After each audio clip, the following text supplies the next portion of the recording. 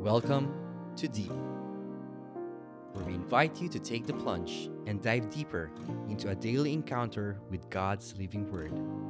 Journey with a collection of personal reflections of other souls as we all draw nearer and deeper to God's heart. Good day, brothers and sisters. Welcome to Deep Daily Encounter Enrichment Podcast. I am Brother Lawrence Barredo, and you're tuned in and listening to Freedom Friday. Our gospel reading is taken from the book of St. John, chapter 5, verses 33 to 36. You have sent to John, and he has testified to the truth. Not that I accept human testimony, but I mention it that you may be saved. John was a lamp that burned and gave light, and you chose for a time to enjoy his light. I have testimony weightier than that of John, for the works that the Father has given me to finish, the very works that I am doing, testify that the Father has sent me. Brothers and sisters, the gospel of our salvation, we praise you, Lord Jesus Christ. Brothers and sisters, the gospel reading for today is a message of hope, a message of love for us from the Lord Jesus. And it is a joy for us to reflect the truth that is coming from the Lord. He shows us His true essence, His power, His majesty, that He is God, that He is the light of the world. We could see in the gospel reading in which Jesus was describing that during the time in his ministry as he was starting, people started to believe and repent because of John the Baptist. John the Baptist, in the story of human salvation, the story of our salvation, is a beacon and like a lamp in the darkness that pointed us to the source of all goodness, to the source of all light, all greatness, all majesty in the world, which is Jesus. We can say that this is the spotlight in which Jesus' ministry blossomed and started. We could remember in the story of the gospel that it is when Jesus was baptized by John the Baptist, the Holy Spirit descended upon him. It was like from the beginning of time, the point wherein Jesus descended or ascended from the water. It's like heaven and earth once again came parallel. Of course, the first one was when Jesus was conceived in the womb of our mother. But this is a highlight, and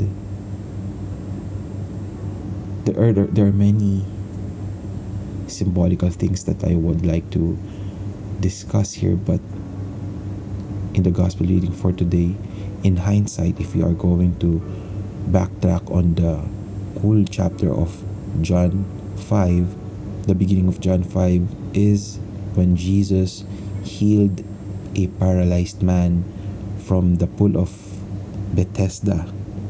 Jesus once again was criticized of him healing a person during the Sabbath, and they have all tried to kill him. And what did he do? He pursued with his ministry and done great things, and he showed that he is the Lord of the Sabbath. He is God, and he is the Son of the Father. He is the Son of Man. And coming back to our gospel reading, the ministry of John highlighted Jesus. It's like he has set the playing field for the Lord. It's like an intro, and Jesus is the climax or the chorus or the highlight of it all. He is the greatest. He is the Redeemer. He is our Savior. And we can see like how the Lord Jesus loves to describe for us, loves to give us His truth, that He is here to save us, that He is here to redeem us, that God's mission of saving the world, of redeeming us to be one with Him, is through Jesus. But all of this is possible only if we have a burning desire to see Jesus, to pursue Him each and every day, to serve Him in our way of life, in our thoughts, and in all the facets of our being. It will only be possible if we have that humble heart, that we need a Savior, that we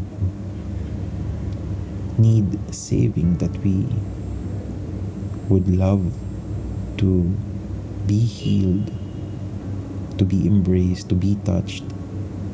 Even we have our baggages, our problems, our sins. If we lay it in the feet of Jesus, He will pick us up, because He wants us to flourish, to live, to have an eternal life with Him, together with the Father. And so, my dear brothers and sisters, our gospel reading for today is a reminder how God loves us, and He testifies and He promises us His love. Let us pursue Him. Let us find Him in the ordinary. Let us enjoy each and every day, thanking God that every day is a blessing, that every day is a miracle to be cherished, that the peace that we have now, the faith that we have now, is a gift from God through Jesus Christ. Let us all pray. In the name of the Father, and of the Son, and of the Holy Spirit. Amen. Father God, we thank You for allowing us to dive deeper into the Word today. We thank You for the words of Jesus, our Redeemer and Savior, that He is here for us. You have never left us, Father. You have not abandoned us. Teach us the way towards You. Be our light. Give us humble heart. Send us Your Spirit, that we may be able to renew the face of the earth through Your Son and our Lord Jesus Christ. All of this we pray in the name of the mighty name of our Lord and Savior Jesus Christ of Nazareth, together with our Mother Mary and Saint Joseph. Amen. In the name of the Father, and of the Son, and of the Holy Spirit. Amen. Friends, it is our joy to be able to share with you our gospel reading for today. We hope and pray that this help you and inspire you to love and serve Jesus each and every day. You are loved. May God be praised. Again, this has been Brother Lawrence Barredo for Freedom Fridays.